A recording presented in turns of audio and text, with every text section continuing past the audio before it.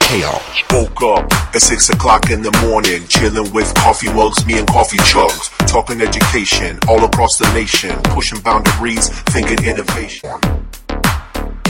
Chaos.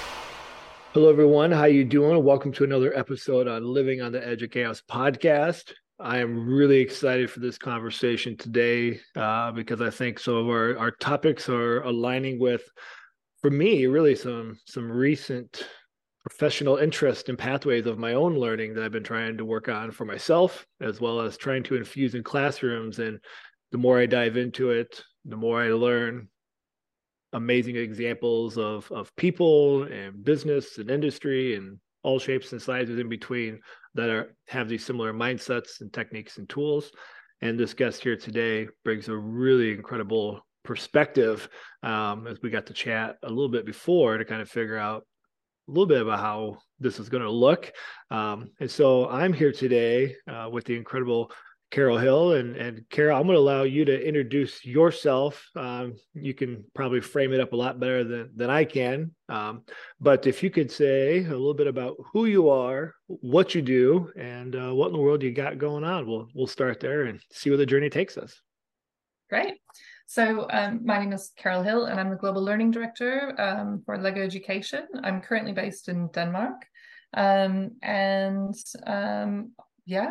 currently working with a team of amazing learning designers, content developers, content producers who are creating products for the classroom, looking at learning through play and STEAM, and we're having a great time.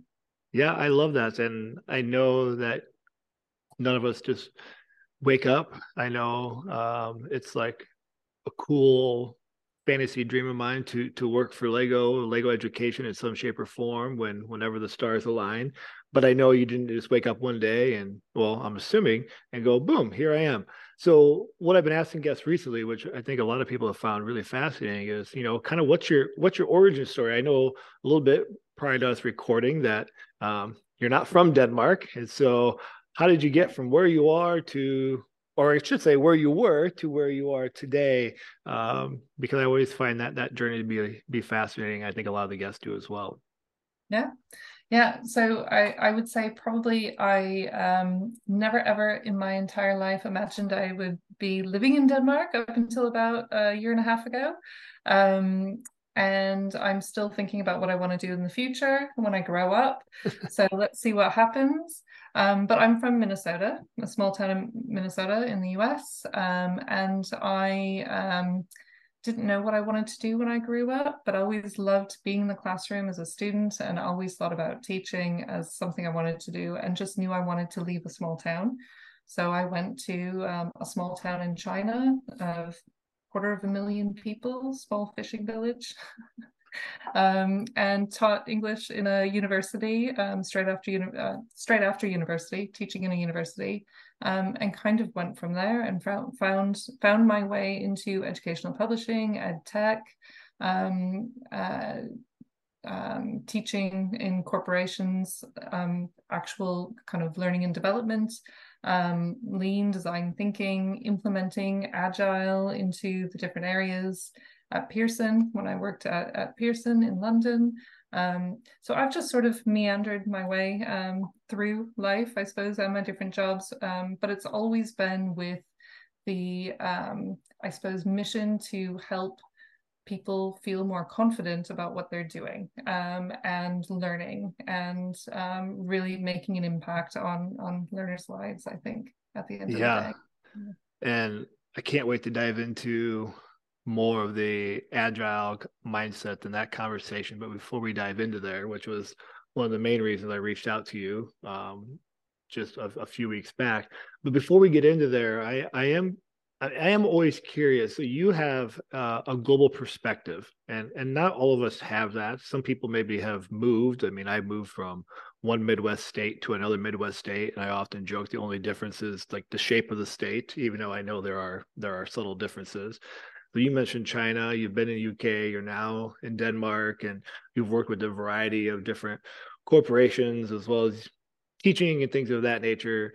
And so through all the different places you've been and people you've worked with, what is it that that you see that tends to be, I like to call it a through line, like regardless of the location, things that allow learning to happen, or what you find that allows organizations or people to be successful? I mean, I know there are universal things, but you have had an opportunity to actually kind of immerse yourself in various cultures and countries, which is not what a lot of us can actually say. So I don't know if there's any sort of insight that you've been able to garner from that. You're like, man, okay, it doesn't matter if I'm in China or UK or Minnesota or wherever. Like, these are the things I see over and over that allow people to be successful, or maybe it's what's missing that people stumble on to be successful. And I know I should put the caveat, defining success can be something different for everybody, but I mean, I think like reaching goals and just kind of that general success kind of criteria. Yeah. What a great question. I think just obviously I can only speak from my experience, so it is what it is, but I would say really at the end of the day, in any place that I've been, whether it's a classroom or it's a meeting room, an office space, wherever it might be, it's really around that psychological safety.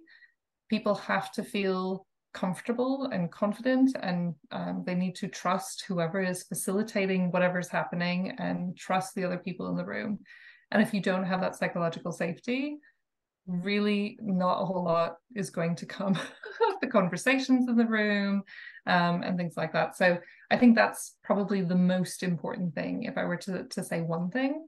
And then I think the other piece to it also for success, for people to be successful in the classroom again, or in the workplace, it's also really important that there is some kind of meaningful conversation that's happening, or a meaningful problem that they're trying to solve, or there has to be meaning there in whatever they're doing. Otherwise there just won't be the engagement, and there won't be the motivation to actually solve whatever it is that they're trying to solve. So there's a few pieces there, I think, that are probably universal throughout. And I think some cultures are maybe more or less, how should I say it, value trust more than others. Trust is hugely important in Denmark. If you lose trust, that's everything.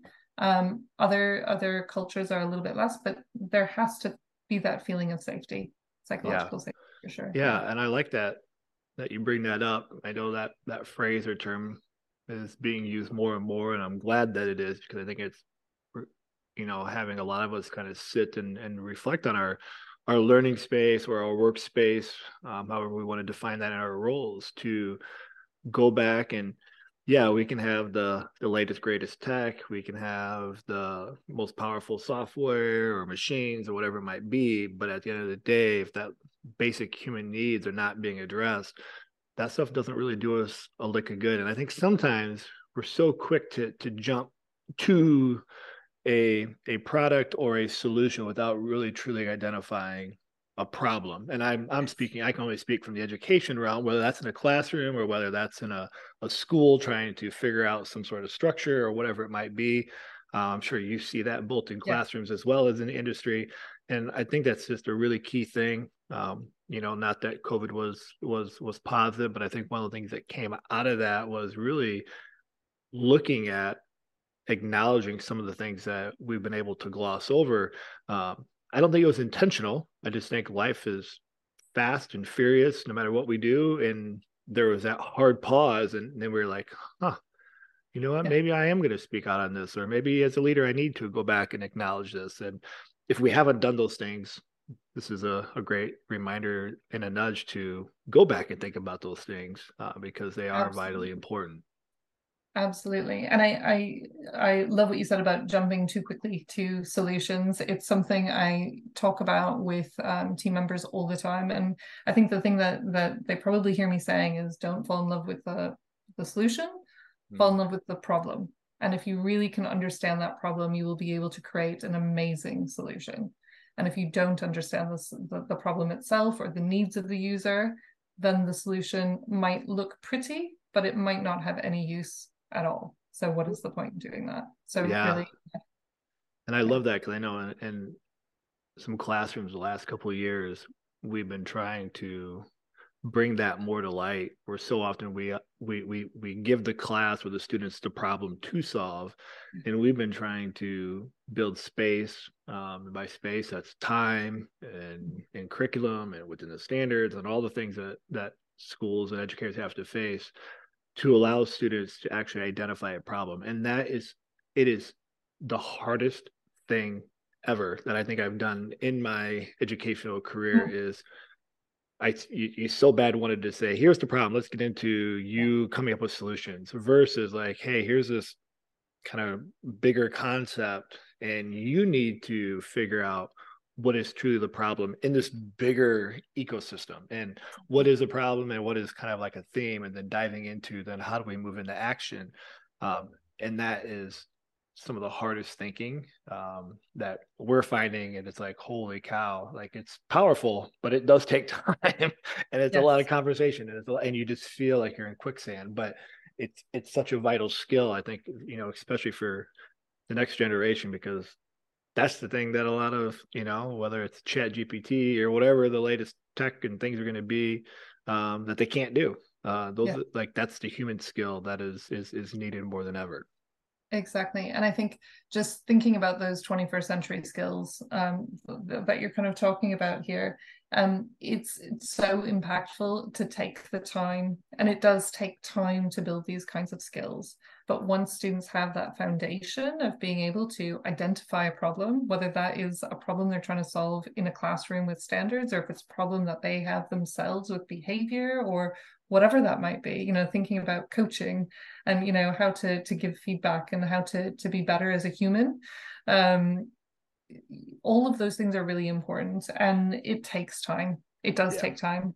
Yeah.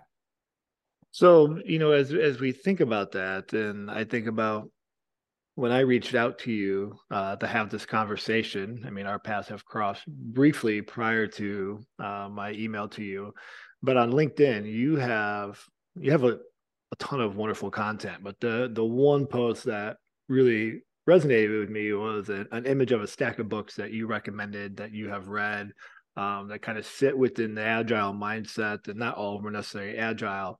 Um, and that's exactly what I've been trying to infuse, just to build upon what I was saying earlier, how we help kids identify problems and then actually have a process to then go forth to do that, and for them to be the leaders of their learning in terms of ideation and creation and prototyping, and then being able to share that out. And there's a lot of hyphenated teaching, whether that's project-based, problem-based, blended, Yeah. whatever you want to platform is. That's not really the focus of this, but like helping them build the mindsets, and then having some tools and structures and protocols to go about being productive and accountable to their journey.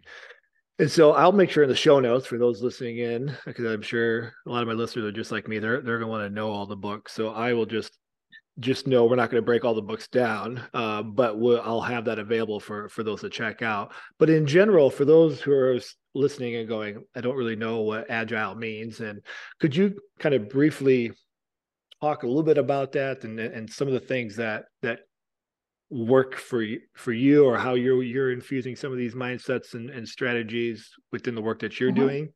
Mm-hmm. Yeah. So in I'm using Agile with product development. And so I did this at Pearson. We're doing this at Leg Education. I think most companies that you will see are going through some sort of Agile transformation, which is, I think, one of the reasons I posted the stack of books. Yeah. Someone reached out and said, "I know you know something about this. Can you give me a few tips on what I could be reading?" And I thought, here, have the whole stack. Anyway. So, I mean, if you were to break it down really, really simply, very basically, thinking about how to have an agile mindset is thinking about it's the difference between something that's very linear to really iteratively developing things and constantly testing things and adapting things and being able to move forward in this iterative way. And there has to be a mindset in order to do this in workplaces. I mean, working with children in schools is probably easier, I would say, than trying to change the mindsets of adults. But you tell me, I don't know. But there is a mindset that has to be there, and that in feeling comfortable with the unknown. And knowing that the end goal is not necessarily just a date, that things are going to be a bit messy in between. You're not just going to have a checklist of everything you need to do, and if you do all those things, you will have success. There's going to be a bit of bumps and turns in the road. So yeah, that mindset is huge. Yeah, and that kind of builds upon what you mentioned earlier, where sometimes we get so focused on the solution. And I think from a classroom lens, we get so focused on what the end product is going to be, whether that's an assessment or it is some sort of project. And I think we've seen some disruptions right now. I mean, I'm going to bring up like Chat GPT and that kind of stuff again, just in the sense that there is now this like, holy cow, there's a tool that actually can like crank out the answers to what I've been doing in 5 seconds. Now what? And I think as we think about this process or these mindsets, it does allow us to put more focus on the process versus the solution, knowing that if you have a good process and you're willing to pivot and be flexible with those things, you will end up with a good solution. Not always, but like you're gonna have better odds at actually having a solution that works if you spend time identifying the problem and then having a good set of tools and mindsets and protocols focus on the process. Your outcome is more likely to be more beneficial or more successful versus going, I'm going to do this, and then we panic because we don't know how to get there, and therefore we, a lot of times we end up quitting because it's like, I don't know how to get there. And I think this mindset like allows us to kind of chunk things down, manageable steps. We know what's going on, who's doing what. We're going to check in. We're going to have conversation. We're going to go back to the drawing board, and we're going to keep learning. And I think that flexibility is really vital. Exactly. And when you talk about chat GPT, and I think we talked about this last time, it's not just the student mindset, but it's actually with this, it's more of the teacher mindset. How do I use this, and how do I change my teaching? If you're going to be, this, it exists now, so what do we do about it? And there are lots of people who are talking about how to actually use it and say, okay, you can use this in an assessment, maybe at a university or high school level, you can use it, but you're going to have to give me all of your sources. You're going to have to tell me what you used and what you asked it to do, and use it then as a tool. But so, put it out there. Yeah. And so as you think about like your team and the work that you do and like Lego education, which I think most people would agree from an outside lens is very successful, feels like you guys got your ducks in a row. You do come out with great solutions to education problems and things of that. And anyone listening knows I'm a Lego nut. So obviously my opinion is a little biased, but I think there's a lot of people that would have a hard time disagreeing with that. How do you guys, or how do you and your team help people with the mindset, kind of work through that? Because I know it's not just like I read a book and then boom, I've got an agile mindset. It's also not like, hey, here are some things and now we've got it. I mean, I know just again, working with students and with educators, there's a lot of learning. And I feel like myself included, in terms of how do we continue to stay in this kind of self-growth work while also knowing we've got some external goals that we want to reach. In this case, in classroom, it's learning outcomes or standard things of that nature. For you guys, it's you trying to stay relevant in the market, as there's always more and more things in there. How do you guys work to navigate that with people at different stages and, just all of that? Because I think that's something that I think is always a little challenging too, because we're not all little clones of each other. We all come in it with diverse backgrounds and experiences and that type of thing. Yeah. I suppose Agile is always a journey, not a destination. It takes a long time to feel that you're getting there, and then probably you find out that there's more work to be done. Right. So right. So I mean, thinking about how do we deal with that at work and also in our products, hoping to have the impact on the students. I think there's two things there. We're going through an agile transformation still, and I think most, as I said before, most companies are continuing that journey ongoing. And there are things that we talked about last time that we're doing, I think you're doing in your classrooms as well, as far as some of the processes and tools, having Kanban boards or stand-ups and retrospectives and all of these types of things that you can be doing to ensure that you are looking at things in kind of small chunks, and that you're iterating and you're able to pivot and you're able to give each other feedback and look critically at what you're doing, constantly thinking about how can we improve, how can we be doing things differently. All of those things we do in the office with our teams, but also in our products itself. If you think about some of the 21st century skills that we focus on in some of our products, you know, we're using the bricks to help students to think about how they can creatively build things, and how to tinker with things, to iterate on things, to kind of go, okay, I need to build something that will solve this problem. How do I do that? Let me try this. Oh, that didn't work. Let me try again. So there's something around resilience and perseverance. All of these things are really, really important as kind of building blocks to the agile mindset. And again, we talked about this last time, but if the kids today can actually learn how to have the growth mindset and be comfortable with the unknown and do these kinds of iterations regularly in the classroom, what our business is going to be like in 10, 20 years time. You know, there will be no agile transformations. The kids will know how to do it already. Yeah. A brilliant place to be working, if that can be the case. So Yeah, so as you're sharing that, it gets me thinking back to this concept of psychological safety. And I'm thinking about a classroom, an educator that maybe this is new to them in terms of what we're talking about. Not the idea that we want kids to be self-sufficient and productive and all those things. I think those are non-negotiable, kind of like duh things. yeah, But then there's like the things that actually truly happen within the learning space.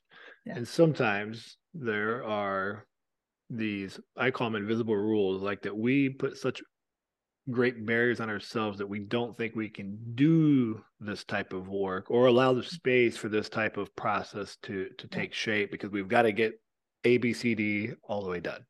yeah, And so therefore it becomes kind of very lockstep, unintentionally, through that.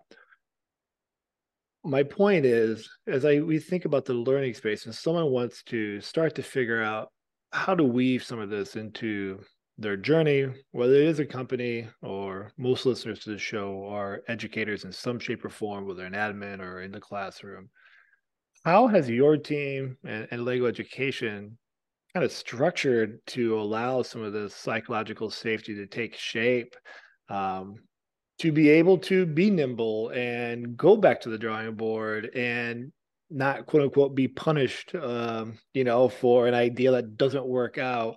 Because I think that's some of the fear, like, oh my gosh, I'm going to try this. And then what happens if it doesn't work? Then, oh my gosh, now I'm a bad teacher, or I'm a bad leader. And yeah, that's not the case, but that's sometimes the initial pressures we self-impose. yeah, Like, I mean, I know that's not there's no cookie cutter template for this type of stuff. I mean, some of it is just treating humans good and yeah. respectfully, but what within that, your organization and Lego Education or with your team, are there anything that is it's like constantly brought to the forefront or touched upon Mm-hmm. to allow that Mm-hmm. safety, Mm-hmm.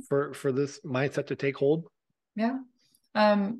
Big question there, but I guess so. I'll start with just like, what is my team doing? That's Yeah, easier, yeah, maybe, yeah. just to kind Right, of focus right. on some of the things that we do. Um, one of the things that we started a while ago, and I heard about it on a podcast somewhere, and I won't be able to quote which one it was, but it was something called Church of Fail. You don't need to be religious to do this. But it was basically the idea that you spend time every once in a while, going around the room So we do this, maybe we were doing it once a month at one point. We'd go around the room and we would each say something that we failed at in the last week or two, what we learned about it. And then at the end, everybody would clap for each other to kind of, okay, good job, you should, and keep it kind of light, right? And then it started off with people sharing things. Maybe it would take a minute or so to share, and it would kind of be over in about 10, 15 minutes. And I think towards the end, when we were doing the most recently, it became longer and longer, because then it started this conversation of like, oh, you know what, I've got an idea for you. Maybe you could try this. Have you tried that? And it becomes a coaching session, and suddenly you're having a very productive conversation because everybody's sharing something. Failing is not, talking about something that you failed at is not a fail if you've learned from it. So, right. So it's giving the space to actually say, you know what, it's flexing that muscle of, okay, failing doesn't feel so bad. It's okay. It's a small little thing. I failed, but I've learned from it, and now I'm going to make it better. How brilliant is that? Because we all fail. We all fail all the time, right? We all make mistakes, and that's okay. But if you get to the point where you don't feel you can ever do that or be honest about it, then we're not going to be able to be great humans or create great products or, do whatever we want to be doing to be successful. But that's one thing that we've done. And I think another thing that we do quite a lot is we use our bricks. We use Lego Serious Play as an idea, the same thing that we do with Lego Education products. We use bricks to build things and talk about things and use it as a storytelling tool. So recently, I kind of looked at my team on a team day and just kind of went, you guys all look really stressed out. What's going on? Are you okay? And so we got the bricks out, and everybody had a couple of minutes to build what was on their mind. And we went around the room, and I was originally in my head going to just have everybody talk for 2 minutes, kind of the same as what I said before. And it was kind of like 10-minute long stories. And at the end of it, I think there was a sense of like, I just need to get that off my chest, and I kind of feel better now. And everybody went around the room and really understood at a deep level what was going on. So people were describing their builds, and this bit is the yellow piece because that is some beam of light that I'm hoping to see in the near future, or whatever it might be, right? And that brick builds meaning, but also giving people the space to equally share something also creates some kind of bond within the team. So those are two things that we've done. No, I love that. I like that. I love that idea of the Church of Fail, and that idea with Lego. I think about some activities I do both in PD and in classrooms, and there is something, I don't know what it is, where when we can tangibly build an idea that we're thinking or feeling, and you go to share that, and the eyes are focused on the build, it seems easier to open up, where it's like I'm talking through the build versus I'm going to stand up and let me tell you how I feel, which seems kind of more, I don't know, raw and like, oh my gosh, I'm standing here all by myself. Where with the build, it's like you kind of get excited, like you said, yeah, this yellow piece, this means this. And I've seen that happen time and time again, where kids open up, and very, very powerful, and adults too in workshops. Sometimes I like to use Lego almost in everything I do, especially with people who don't think that stuff necessarily always belongs in a PDO workshop. So there is something magical that happens. I'm sure there is a scientific term for it. I don't know what it is, but there is something that comes from having that time to almost think time on my own. I'm going to build it out. So I have it, and now I can share and open up. Yeah, and there is science behind that, and it's kind of that piece too of, you've built something tangible. One, it's easy to build because you've got all these pieces, you can use it as metaphors, and you can actually start thinking about things more deeply because you're putting meaning to all the bricks. But then there's that transference piece of, this isn't actually about me, this is this thing. Yeah. So you can actually get really personal without feeling you're being personal. Yeah. No, and then, we always, part of the feedback that I ask people to do is, if you're going to ask a question, you ask it about the build, not the person. Right. So why did you build that with a yellow piece? Not why did you do this, but what about you? Are you feeling this way? Why is that piece yellow? Yeah. I And like then that. it's That's easier to talk about it. It's something else. It's yeah. removed from you as a human being. Yeah. I'm Even though it is actually definitely all going to about you. steal that. I'm stealing that. I like that. That's good. Yeah. A Yeah. subtle little phrasing can Yeah. make a huge amount of difference. Yeah. When we have those conversations. I like that. As we Yeah. go through that. Yeah. So we've talked Agile, we've talked Lego. One of the things that I'm continuing to learn is that there's the Agile mindset, and then there's kind of the ways in which to utilize the mindset. So there's the Agile mindset, and then there's kind of like the methods, whether that's Scrum or there's other types of things. What is there one that you like more than the others? Do you kind of hodgepodge and beg, borrow, and steal? I mean, the more I look into it, I realize there's about 1,000 different methods to kind of, I don't know, deploy the agile mindset. Yeah. To have those, like you talked earlier, the daily stand-ups and the retrospectives and things of that Mhm. nature, which are really, really great. And that retrospective is a good opportunity, I think, to even get kids to open up about that kind of meta thinking of the process, not like how successful we've been, but is the process of us working as a group actually working, and do we need something else? And that allows the teachers to kind of figure out, that in time learning. But through all your experience with the things that you do, how do you go about kind of putting some structure to the unknown, which kind of The seems chaos. ironic? Yes, absolutely. It is chaotic at times. That Yeah. is for Yeah. sure. Yeah. Yeah. Which is why I love a good process, actually. Yeah. Yeah, I mean, I think what I said before actually around Kanban boards, just having a clear sense of, in the next week or whatever time you want your sprints to be in, these are my key goals. These are the key things that I want to be achieving. Um, and having those stand up so that you can kind of talk to each other and figure out, hey, you know what, I'm blocked by this. I'm not going to wait 2 weeks to tell you. I'm going to tell you right now. I'm blocked by this. Hands up. Can anyone help? How can we support each other? How can we work together as a team to actually create a greater whole? And then those retrospectives are super important.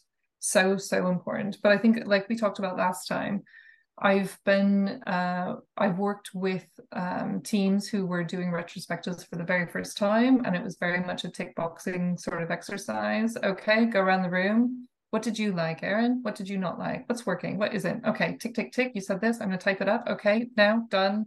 Let's go to our next meeting. Right. And no one was actually feeling any kind of psychological safety. No one felt that they could fail. No one felt that they could admit something that wasn't going right. No one wanted to, step on toes or make anyone feel bad. And then the conversation is useless, right? And that, if you just use a tool or a framework in order to tick the box and say you've done it, you're not going to get anywhere, right? So you have to have that mindset. You have to have the understanding of why you're doing it as well, to really understand what is the purpose. The purpose of this is to actually get better, to improve our efficiency, to make something better, to really dig into what the problem is and ensure that we're solving for the right problem, as you were saying. So if you understand the why you're actually doing what you're doing, and you have a framework that works, and maybe you tweak it to make it work for you, make sure that it makes sense for you, and you have the mindset, then you can actually progress. When teams are really high functioning, a retrospective looks so, so different. And I'm sure you've seen that in classrooms, with students who really get it, and maybe teachers who really get it, and maybe teachers who don't get it so much. I don't know Well, if you've had you can that. definitely feel like the energy, if reflection is valued, and that's kind of one of the bigger goals of a retrospective is that reflection piece on, how are we doing, what's working, what's not working, what do we need to improve upon, and things of that nature. And like you said, if it becomes like, oh, this is something we're going to do on our, for me, when I try to help educators work through this, I have them trying to think through like a sprint as a Monday through Friday, with a retrospect on a Friday, just kind of easier in a school schedule. Not even if you're not even teaching or utilizing it every day, depending on the schedule, but it's just kind of easier to chunk stuff that way.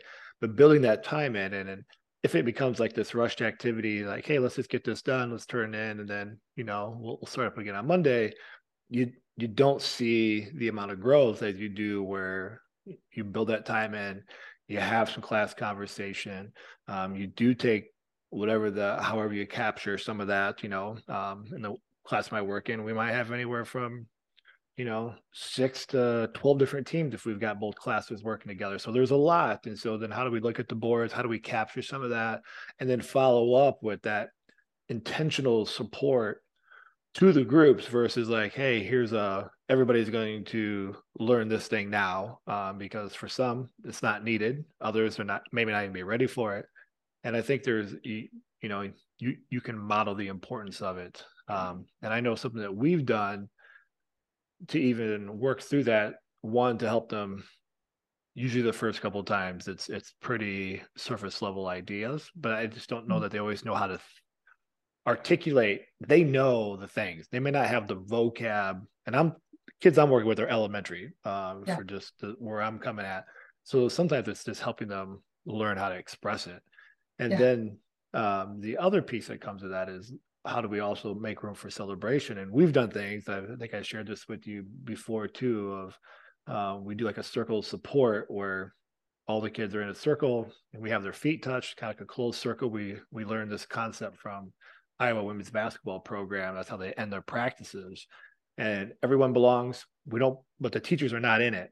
We're not in it. So that way they're not looking at the teacher to see if their answer is right or wrong reflection. And they just have a celebration really of just shouting out someone that helped them or a group that helped. And it doesn't have to go, like you said, everybody must speak. It doesn't have to be like a domino effect where we just go all the way through. And if you're not ready, you're not ready. And usually the first one is really uncomfortable. And you either have a lot of uncomfortable silence and kind of giddiness and laughter because you're asking them to do that. But man, it gets better. And then as they start to realize, man, this week Carol said something really nice about me, and whether I acknowledge it externally or not, that felt really good. And so usually the next week, then if I was quiet that first round, if I'm too cool or too shy or whatever it might be, I'm more willing to open up. And it just becomes this like exponential factor. And what the first one maybe last 2 or 3 minutes, and because you don't force it. If they're not ready, like, all right, that's good. And then by the end, you can't get them to be quiet. Kind of what you're talking about earlier. Like they just can't. They want to acknowledge each other. And to me, that's some tremendous growth and value, not just in the retrospect to improve their process, but also to be able to verbally celebrate each other and celebrate when Carol helped me with an idea or, whatever it might be. There's something really powerful to that I think builds back to our initial, this kind of reoccurring theme of the psychological safety, that it is safe to acknowledge things that aren't working. And it's also safe to acknowledge people that help us, because that's not always easy to do either. Exactly. And I think just thinking about that what does success look like with a retrospective? One, when you're first starting, okay, it's going to be a little bit kind of high level, superficial, but you're going to kind of go through the motions. That's normal. Eventually you want to get to the point where you're speaking your truths, people feel that they can actually say things. Then you need to get to the point where you're actually actioning the things that you're saying need to change. That actually takes quite a long time for a lot of people to do, to actually go, okay, we've just said this needs to change and now we're going to do it. And we're going to test it and see if it works. And if it doesn't work, we're going to try something different.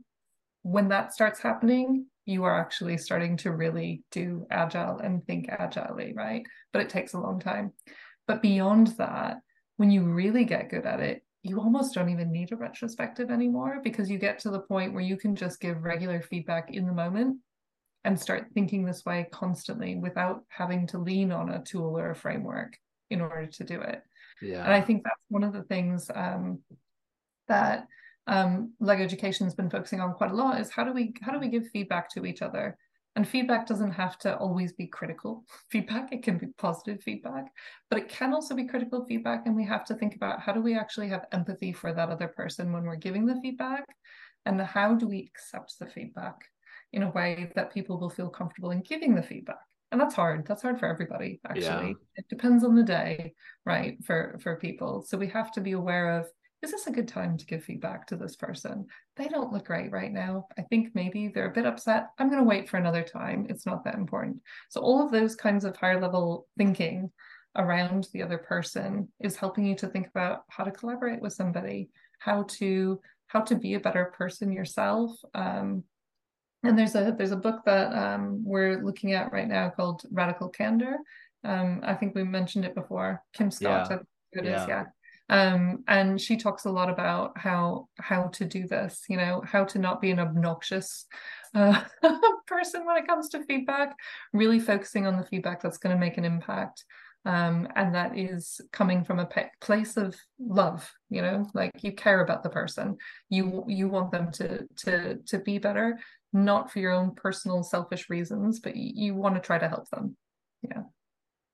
Gosh, that's so good. And as you were talking through that, I'm just like replaying classroom scenes and that piece of how do we articulate critical feedback or any feedback in a way thinking of the person in mind. Yeah. And sometimes I mean, I think about the cognitive rigor. Again, I'm thinking with students, but I've worked with enough adults. Most of my work is with adults, and I find adults sometimes, or more times than not, more challenging than children.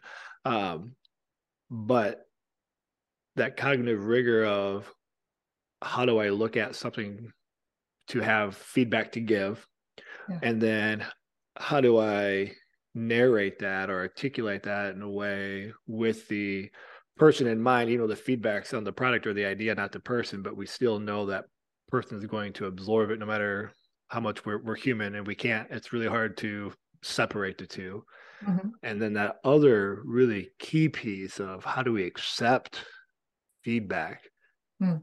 the critical as well as the positive. I think sometimes we're so dismissive of positive feedback. Like, oh, no big deal. Like I mean, I think about I'm pretty bad at that versus like saying thank you. Yeah. I mean, Yeah. it just so Yes. I think there's some deep layers and like the bigger pieces. I mean, even this whole conversation is this $1 million question that I've been trying to figure out is that is such high level thinking. Mm-hmm. And how, and I'm not expecting you to have an answer for this, but this is just where I'm kind of word vomiting.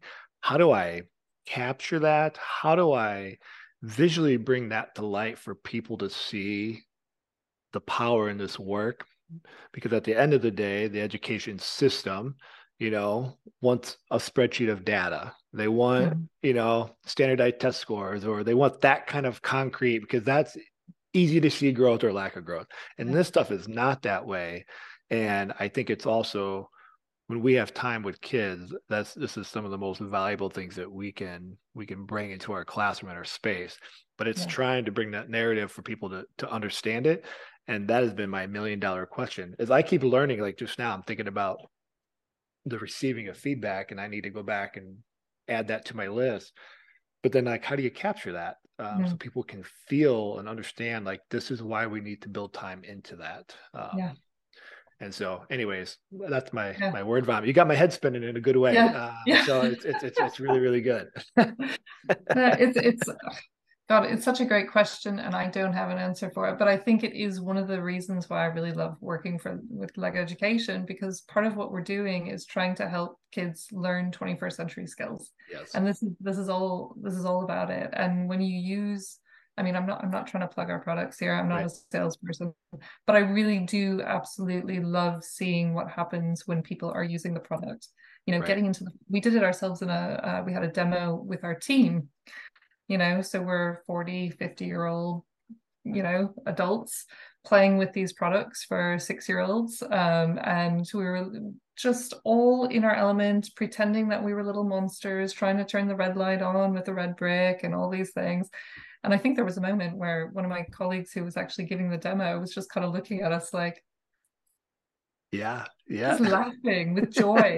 There was so much excitement in the room. We were all engaged. We all knew the products. We'd done the lessons before ourselves, actually, and we were Yeah. really engaged and we loved it. And there's just something powerful and impactful about what we could see in the future with kids if you know the work you're doing on helping them to understand an agile mindset. What does it look like to give feedback? What does it look like to receive feedback? How can we actually think about, really critically think about, what are the problems we're trying to solve? If someone gives you a problem and you just solve it thinking, I don't really understand the problem, but I'll solve it, versus here's a problem, hey, I don't think that's the real problem, here's the real problem, now I'm going to get engaged and I will find meaning in that and I will be able to solve that. There's just it's a really exciting future, I think, if we have more folks trying to do that kind of thing for the kids today.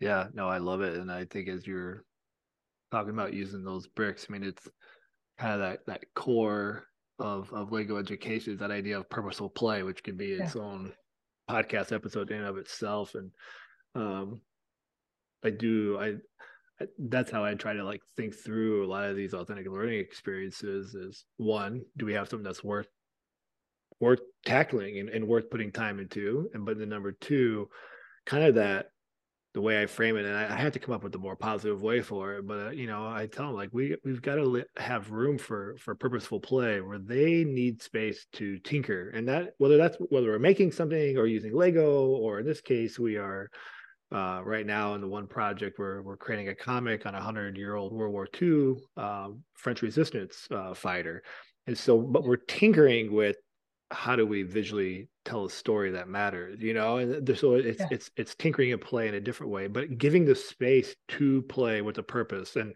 I often define that because sometimes for those that maybe don't agree or don't understand it, so they don't always agree, I say it's learning disguised as play, but I don't really like the word disguise.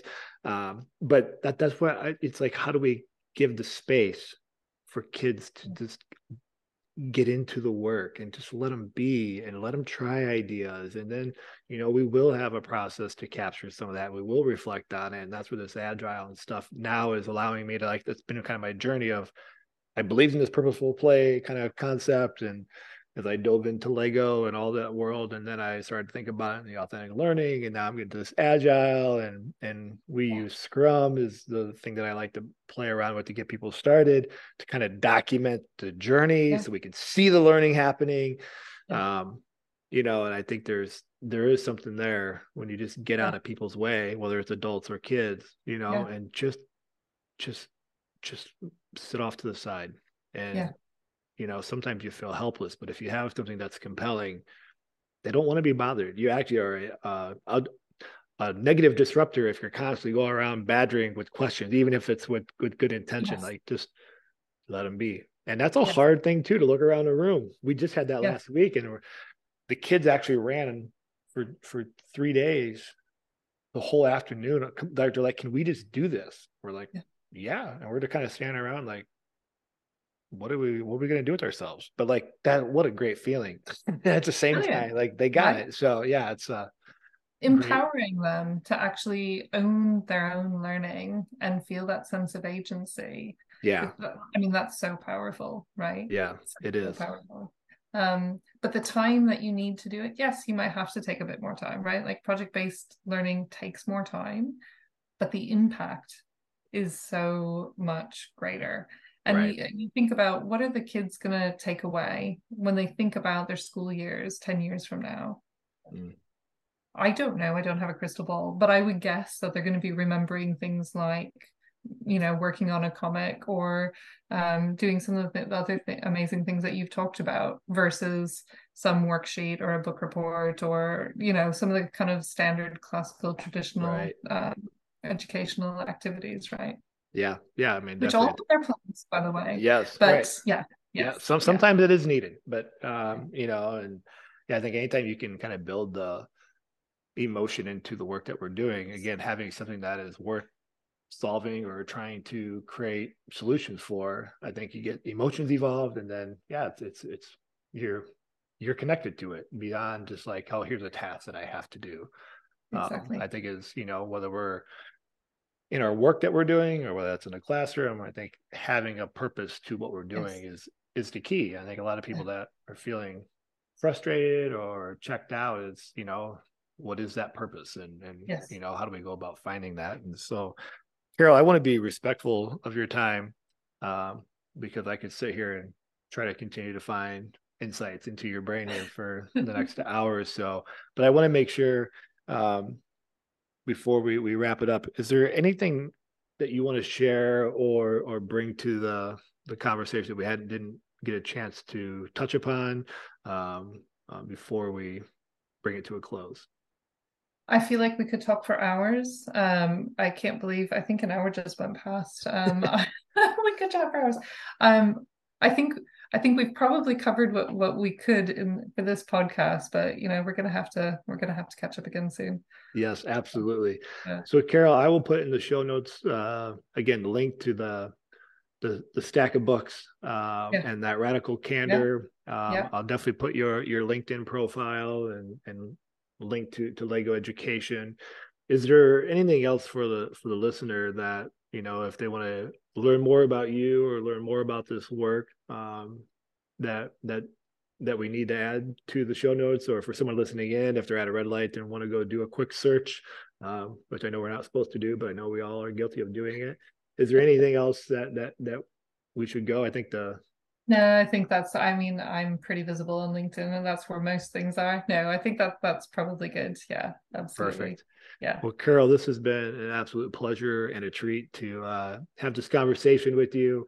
I love following your work and your journey and your insights on LinkedIn. So I appreciate all that you do to share, as well as obviously love all the work happening at Lego Education there as well. So I appreciate it as both a fan of Lego and also of your work. So thank you for sharing and promoting all these wonderful ideas for people like me to keep our learning journey going.